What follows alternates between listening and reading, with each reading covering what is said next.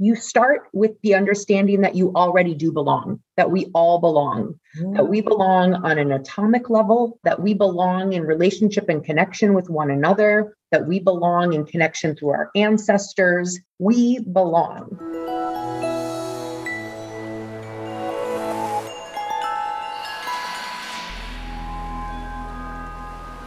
You're back at the Faculty Factory podcast. I'm Kim Skorupski here at Hopkins, and I'm looking at Heather Broad. Hello, Heather. Hello, Kim. You're going to want to scoot on back to episode number 177 with Heather, where we talked about interpersonal communication and dynamics. Now, Heather and I go way back. She used to be at the Ohio State University, where she's all about talent, faculty mentoring, advancement, and engagement. Made a real impact at OSU, and how I knew her through the AAMC, the Association of American Medical Colleges group on faculty affairs. And Heather is now doing coaching. You can get her at heatherbroad, BROD.com. Again, Heather at heatherbroad.com. And because Heather and I had such a great conversation last time, we talked, you're really going to want to check out that episode, about our life intersecting with work, inferences, assumptions, just how we kind of engage with each other. We started talking about belonging. And I think this is a really important topic for all of us coming out of what's been going on in our lives the past couple of years. So here we are, Heather. Welcome again. Thank you so much for being a part of this community. And why don't you just kind of let's roll. Tell everybody where you are, what's going on, and why belonging is so important. Yeah, perfect. Thank you so much. And thanks for having me back. It is a real pleasure to be able to do this again. So I had so much fun the first time around. And so, Kim, I'm really just hoping we can have just kind of a conversation about this, because when I think about belonging, I don't have a philosophy about it or an orientation toward it. It's just something that is appealing to me. It's something that is important to me. And honestly, I'm trying to make sense of it, both through my clients and then in this kind of organizational way as well. So I guess the way maybe I'm thinking about it is on the personal side of things.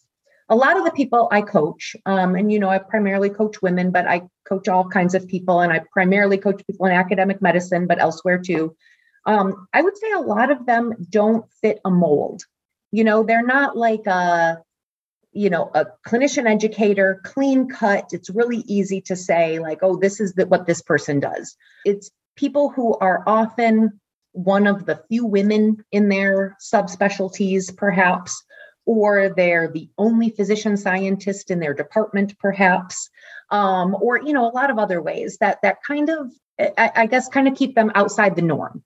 And it can be a struggle to find your path in that direction.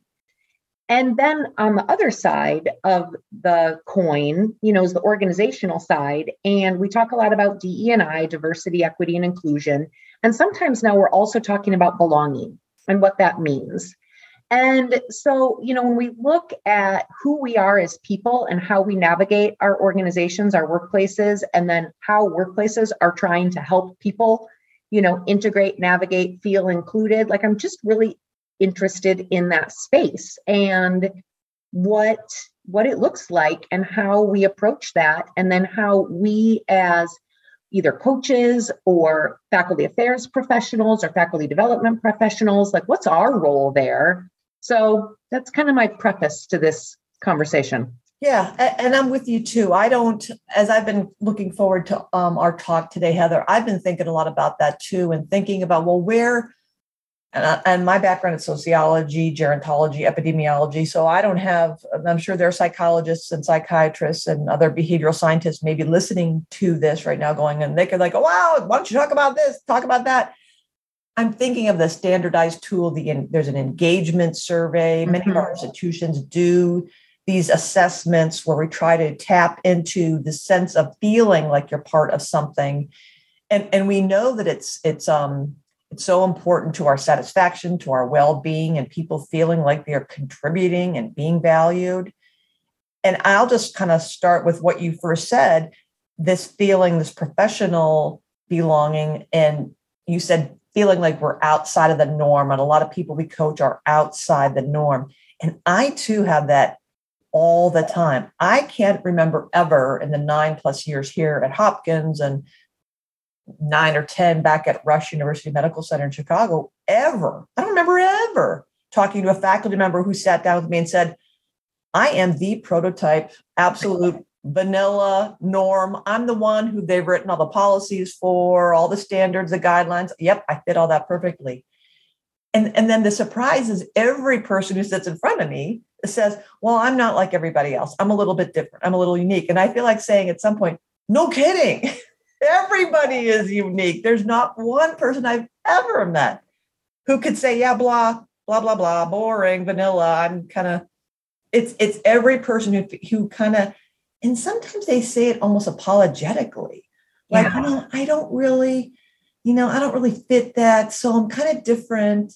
And I always try to reassure everybody's different. Mm-hmm. And that's a beautiful thing. It's a wonderful thing. And that's why you in the promotion process or as we become leaders, you amplify that difference and uniqueness. And then it's up to the institution to then recognize and find ways to see that uniqueness and make you feel like, yeah, we love that you're not the norm. We don't like the norm. Nothing we do is in the norm.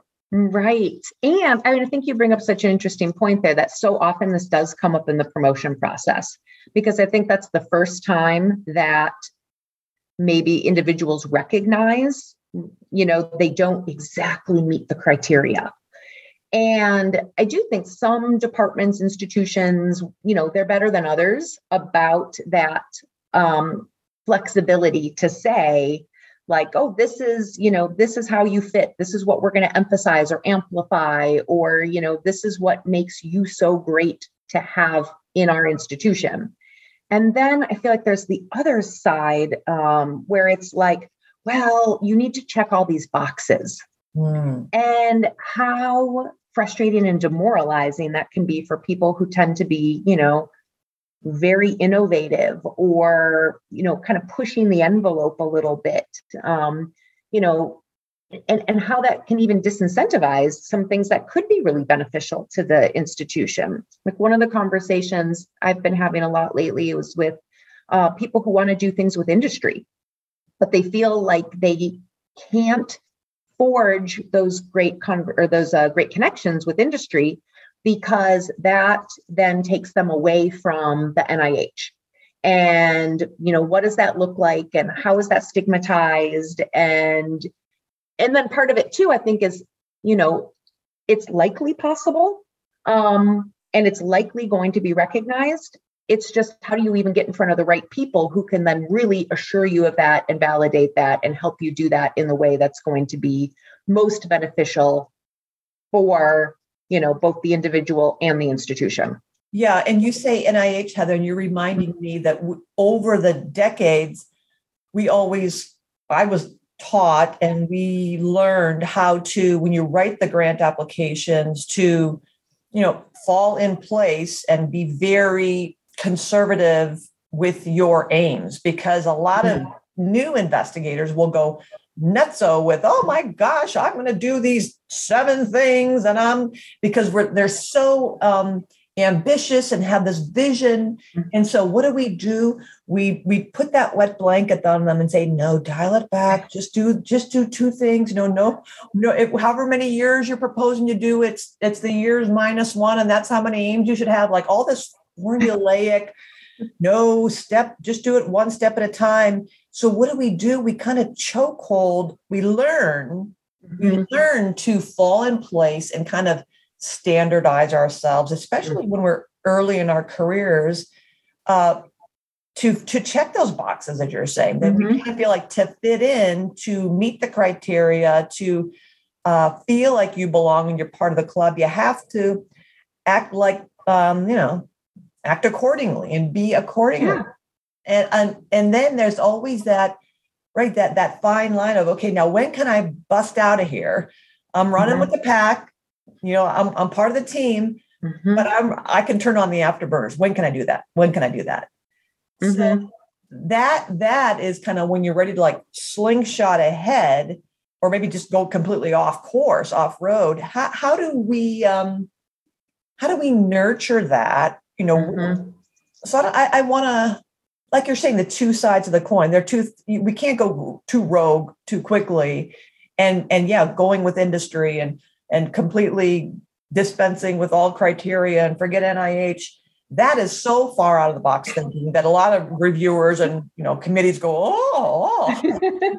blowing off of people's shoulders. We can't even deal with this.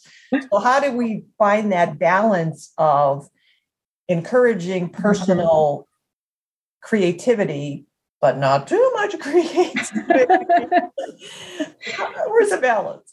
Yeah, what is the balance? And I guess, that to me speaks to those futuristic leaders in organizations who have the ability to identify what the diversity and complexity of experience contributes.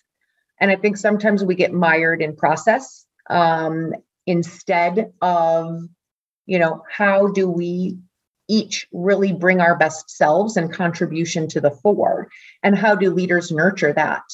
The word tradition just popped in my head, because last night here at Hopkins, we had a wonderful celebration of whenever you're promoted to professor, there's a big celebration. So they scaled it back. It was a lovely evening at the Four Seasons here in Baltimore, and wonderful remarks of, the accomplishments of those of us who were promoted recently. And I was sitting at a table with someone who talked about tradition and how at Hopkins, we always had one promotion track. And then we recently did a clinical excellence promotion track a couple of years ago. But on the topic of, we were actually talking at the table on the topic of making changes and going into the future. And he said, well, I was always told that Hopkins, there's a saying that's 100 years of tradition unencumbered by innovation. So the idea, and we all laughed, but there is something to be said, again, two sides of the coin, the yin yang. Tradition is wonderful, fitting in and doing things safely. There are reasons why we have norms and rules and boundaries and expectations and guidelines and policies. And then when you realize that things are changing and people bring that different lens and framework, and if we're so hemmed in by the tradition and the rules that we don't allow but why? You can think back to, being a little kid when little children say, well, why do we do that? Why can't I? Oh, what was I watching or listening? Something on YouTube or somebody else's it was a podcast. I think it was Hidden Brain. And the woman was saying, she and her husband during COVID, their child was saying, can I make the cereal? Oh, he brought little food coloring to the cereal table and wanted to put food coloring in his Rice Krispies, pretend. And she's like, no, we don't do that. Well, the dad said, we don't do that. And he looked at his wife and said, do we? And she's like, I don't know. We can do that. So every morning, then he turned his milk a different color with a couple drops of food coloring and said, why can't we? And so now you're making me think of the 100 years of tradition unencumbered by progress or unencumbered by innovation. Where do we welcome that person who is why, and safely allow them to explore that creativity and have a safe place where they can feel free to express themselves while not going so far off plane that it can hurt them or the institution, because we also know that you can have such chaos where everyone's being creative and innovative and there's no what's the word? There's no like structure. There's no complete lack of structure, normlessness, lawlessness. That's unsettling. So that's what I'm. Yeah. Well, yeah. And you're also speaking to what are the characteristics of the individual that can both modulate themselves and not die a slow death from that modulation and maintain that edge of curiosity, of innovation, persevere, have tenacity, to move forward within the constraints of the environment, kind of seeing the bigger picture and yet not being maybe dissuaded or demoralized by it, but able to iterate and see the forward progress, and not completely lose sight of either themselves and what they really value and want to bring to the table, or getting frustrated with the organization and just giving up altogether. Yeah, and that's where that coaching is so valuable, and having peers and peer mentoring and groups, your tribe, your inner circle to say, am I completely off the page here? Am I gone bonkers? Am I gone from the bend? And some, your people say, well, yeah, maybe you're a little bit ahead of your time, or you tend to get too, pie in the sky. We need to rein it a little bit, but no, don't lose that. You've got great ideas. It's just not now. Yeah. Or rein in your enthusiasm because you tend to be, 100 yards down the field and everybody else is still trying to catch up. Like, what's going on? Where's she going? So you need to give people a minute. So that is like what I'm thinking from perspectives of, from a leadership perspective. Yes, we want the diversity in its full breadth of age and ability and industry and field and specialty and personality. We want that. And you want to make sure we nurture that safely and productively and channel that energy. And because, we know that when we coach people, sometimes you can see all that gifting and that talent. And it is a mismatch in that particular division, department, institution where they're not in sync and the values are not aligned, maybe not permanently, but just at that moment or on that topic. So yeah, when you're from the leadership position, to me, it's complex, obviously multi-layered, recognizing where can we, help someone coming up through the ranks figure out, is this time to move? Do you pull up anchor and move? Do you just kind of like let up the anchor a little bit and just kind of coast and hang out there a while? How do you know when to jump, and if maybe jumping is not appropriate, but right, all the motion and movement from the leader. Now I'll kind of let's stick here and then let's kind of pivot to the person themselves. But for belonging, to me, that's the challenge, is trying to figure out, well, wait a minute, after becoming clear to me that we've tried a bunch of different things and maybe this is not the right institution for you, not the right grant application for you, not the right leadership position for you. How about this and how about that? What are you seeing? Yeah, no, definitely that. But that ability to even find the right leader or sponsor to make the case to. And I think it's the institutional focus, that you are, as the individual, regardless of to whom you're speaking, that you're able to contextualize what it is that you want to do and how it has the benefit to the organization as a whole. And I think that sometimes is a missing skill that, again, and maybe it's just, as the individual, you see it so clearly, but you don't know how to make the case, or build the business case for it. Or you just simply don't even know who's the right person who's going to be interested or inspired by this. So you're kind of barking up the wrong tree. So that ability to both, contextualize what it is you're doing and look at scope and substance and contribution, and then as well find the sponsor who has the, similar like mindset, has the institutional clout or authority, and going about doing that in a way where you're not inadvertently stepping on toes. I think it's all very subtle and nuanced to be able to bring all of that to the fore really successfully. Yeah, you're right. Well, it was really, you said so many really important things in there. I like that segment a lot. It's that emotional intelligence to be able to recognize and mentor and coach that to somebody else. it is challenging Mm-hmm. because when you see someone, this brilliant artist on stage or performer or athlete, and you see that, oh my gosh, they're so primed and so ready, and they want to run, they want to go.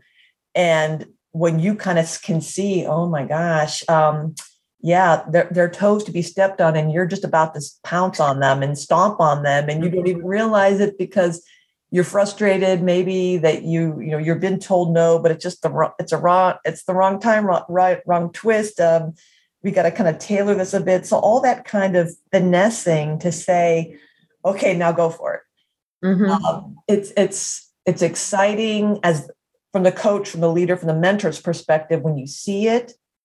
And then it's also so rewarding when you see someone who gets it, when you see the person go, oh, you mean Heather doesn't make the decisions. It's Heather's colleague. Oh, okay, now I understand. Or, oh, now I can understand why she's thinking that way. I hadn't really thought about the way she takes in information or makes decisions, or her reason, the change in the budgeting scenario, that appreciation for, as you say, contextualizing that when you help someone to see that all the other elements, and then things start to click and fall into place. It's really, it feels so good to know that that it's happening. And to me, that's, I'm so impatient that when I learn and have learned to be patient and help others be patient, that's to me has been very rewarding. Yeah. And I think, it's almost like, what you're saying, having that organizational awareness of, what does the org chart actually look like? And having that kind of influence awareness and all of those things. I mean, those are skills that are usually learned over time. I don't know many residents, fellows, med students who are, kind of taught in this. I think some people maybe more intuitively gravitate toward it than others. And I think there's a potential downside for those who maybe don't come to that naturally. And I've seen this in some of my clients, they're really ultimately at their wit's end because they've done everything within their capacity and they haven't gotten any green lights. And so they're just fed up. And though there's all these other paths and opportunities, they just haven't become aware of yet, haven't become exposed to yet. And then it becomes a fine line working with, these individuals of are you really, is jumping ship the best option for you in this moment? Or, are you willing and open to trying some other ways of being that you haven't tried before? And Heather, that's perfect. That's exactly the tack I wanted to kind of then shift, is from our perspective. So now I'm the mentee, the coachee, the early career faculty member, the executive leader who is frustrated. So my obligation, what do I own in this situation? And I think, you can hit some really important points here. So from our perspectives, that level of frustration, that sense of I cannot believe that I have tried 18 different things and none of it works, no green lights, I'm being told no, I didn't get that position, my promotion packet is not good enough, another grant gets rejected, on and on and on and on. All those rejections or frustrating points. Part of that awareness is recognizing that we're not privy to everything that's going on. So what I try to do is, you don't know what you don't know thing, where I'll hear myself even thinking or saying these things and hearing others say, well, but I did 1, 2, 3, 4, 5. I did A, B, C, D, E. And then the assumptions that they're making about what that means. And then realizing, well, maybe that's not that. Is there another way of thinking about that? Is it possible that you don't know well, no, I know him. I know I know what's going on there. But really, do you? It's kind of like when you see some, the bad guys out there who nothing ever happens to them. How come there are no consequences? Well, you don't really know what's going on. And, if someone's not going to post on a blog necessarily what punishments and sanctions are being, you don't really know all that stuff. Uh-huh. You're not in all the meetings of the boss. You don't know so that is what we should own in terms of our own sense of belonging is what? Patience, humility, and recognizing, okay, maybe I don't know everything. Perspective taking, I think what you're largely alluding to there is perspective taking, really trying to see things. And it's beyond empathy. Empathy is also, I think, a great skill here, but, being able to see things from the perspective of another person. Yeah. Yeah.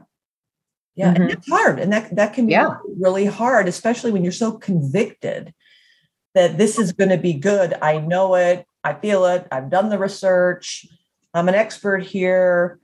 I got this. Again, I keep thinking of the horse at the starting line and then the athletes who are just ready, like, let me go. And people, no. Yeah. It's the bringing other people along with it. And, this reminds me of a conversation I had with a client just yesterday. And she was saying something, well, this is the way it's done. Like, this is the way other places do it. I'm not reinventing the wheel here. This is how it's done. Like, kind of period, end of story. And I had to reflect back that, if I were on the receiving end, not as her coach, but as, her colleague, what I was getting from that is just a finality. And so I might go along to get along and say, oh, okay, sure. But then I would probably go out of my way to sabotage it because I haven't been bought in. I haven't been brought along with it to really appreciate, why and how this might affect me and what I might be feeling about it, regardless of whether or not it's the right way. So I think that's, a piece of it too, is how do we use our own ability to influence others? How do we bring people with us into our wonderful ideas, have that broader perspective? That's I really, really like that. So if I want to, let's play devil's advocate. So if I want to feel like a sense of belonging, that I am valued, that I appreciated, that my skills are desired, that I am a part of a team, that I matter, that I have meaning, how can I do that? And I'm thinking about someone I know who recently said, a younger woman in college, and I said, well, it's Friday night, go out, go get your friends and go out and stop studying. Why are you doing physics on a Friday night? And she said, I don't have any friends. And I said, what do you mean you don't have any friends? I don't understand that concept. And just go out in the world and be a friend to somebody. That's the best way to get friends is to be a friend. Be.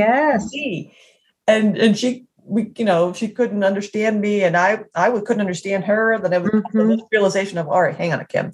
I could go talk to a tree. Literally, do talk to trees. Different episode of a podcast maybe, but I could talk to anybody, and I do, and it's easy for me. But for her, as an introvert and first time on campus after COVID, it's not as obvious as just, hey, how you doing? Will you be my friend? Check this box. So that, but that to me, so back to the whole thing of, if I want to feel and experience and be a part of something, how do we do that? What part of that should I own if I'm feeling, Heather, I don't feel like I belong. I'm not valued. Nobody likes me. I'm not engaged. I'm dissatisfied. I have no joy. I don't feel like I'm part of this. What might you coach that person to say, coach me to say if I'm?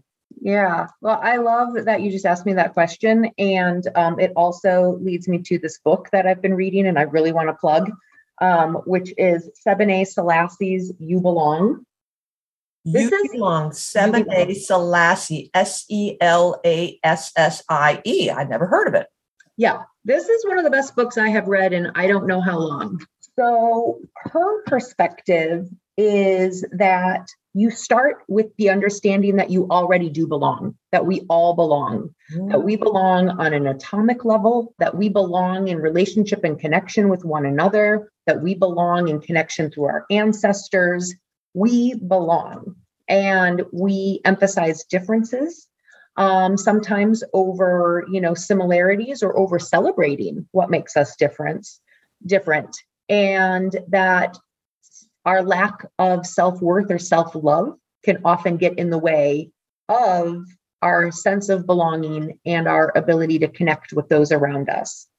So I feel like always, starting with one's self-awareness. And so as a, coach, if you were my coachee, I would ask you a lot of questions about what you believed about yourself, what your values are, what you're seeing around you, all those things that are influencing you, pointing you in the direction of, what makes you connected rather than what makes you different.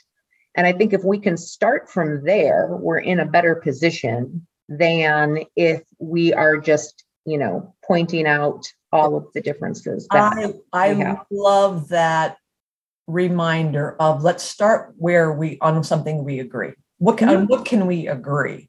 So recently at church, there was a political conversation, and I had to keep reminding myself, what do we all agree? Can we all agree? We all agree our faith. So let's, number one, what do we all agree the same, faith construct here, right? Right. Okay. Okay. So with that, understanding that at least kind of always centered us. That's right. We're here. We may have differences there, but we have this foundation, similarity, connection. We are connected to each other. And I love that reminder that you already belong. You exist. We hired you. You're in the lab. You're in this department. You are a faculty member. We did hire you to be the leader. You already belong. So starting from that premise doesn't assure you that it's going to be perfect, but I like that kind of change of, and it's sometimes a couple of women I'm coaching who are saying, well, now I got this really big job and I feel like I really have to prove myself and show my value. And I want to make sure they realize they made a good choice, that I was the right candidate. And I'm thinking, oh my gosh, but they chose you because you already are the right person. You don't have to prove anything. No, you did it. You're because you are. So this attitude of I have to do something else or other to be part of something kind of flips that upside down and changes the perspective. Let's start from the fact that, no, you already do belong. You belong. Yeah. You belong. I belong. We all belong. Our humanness makes us belong. And though, I don't want to be naive about it either. I mean, there are organizational forces that conspire, to signal people out, to bully, to, so this isn't like being blind to realities of situations. And though, like the student you were talking about who doesn't have any friends, to have a friend be a friend. I mean, it's a similar thing, right? And also be a friend to yourself. Like that's the starting point. Be a friend to yourself. Then you can be a friend to others, and then people will be friends to you. So, if you're experiencing not belonging, if you find yourself focusing on difference, a good place to start is simply, with one's own awareness, looking inside, looking at, where can I connect on a human level and build from there?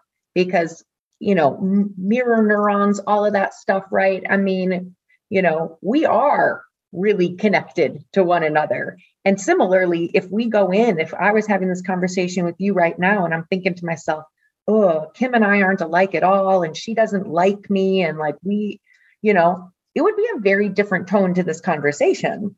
So it'd be like a confirmation bias too. Yeah, it would. Start to look for differences. Yes. If I have it in my head that Heather doesn't like me and she doesn't approve of me and I don't belong here with her, she has a bias against me for whatever reason. Now I'm looking for facts to confirm. See, she just did it again. I knew it. Yep. This is saying, let's remind myself, no, we're all about patient care. Patient care is number one. Or we all agree in the science. It's all about the science. We all agree that we are loyal to this institution or to this community, always reminding. And then from the leader's perspective, because like you, I don't want to be naive, have blinders on, like, oh, Pollyanna-ish, that Right. Everything will be hunky-dory. It's all your fault if you're not feeling belonging. Right. It's our obligation, I think, as leaders, that if we see someone who is being, bullied or always treated as other, that's where we have to step in and own part of that culture. What am I doing or not doing? Standing up for or not standing up for? It is saying that this is all right to treat someone or have someone feel or believe that they are not valued. So that's also our obligation, all of our obligations. No matter where you are in the pecking order, we're all leaders just by being part of any institution. Exactly. We all have to have those open eyes of who is not feeling like they belong and why. Yeah. And how can I, do my best to foster that? How do I demonstrate value for others? How do I demonstrate inclusion? How do I bring others along with me? I mean, we can all do that at any stage. In hierarchical institutions, leaders have a lot of impact in doing that. I would say an outsized impact sometimes. But all of us can absolutely, like you just said, look within ourselves first and bring that forward. And like Abraham Lincoln's reminded me of that book, Team of Rivals. Wow, what a greater example than invite the people you disagree with to be on your team. Talk about modeling behavior that shows she's bringing other who they are like oil and vinegar. But recognizing that there's value to be had and everyone belongs regardless of their perspectives, that you exist. And so bring it.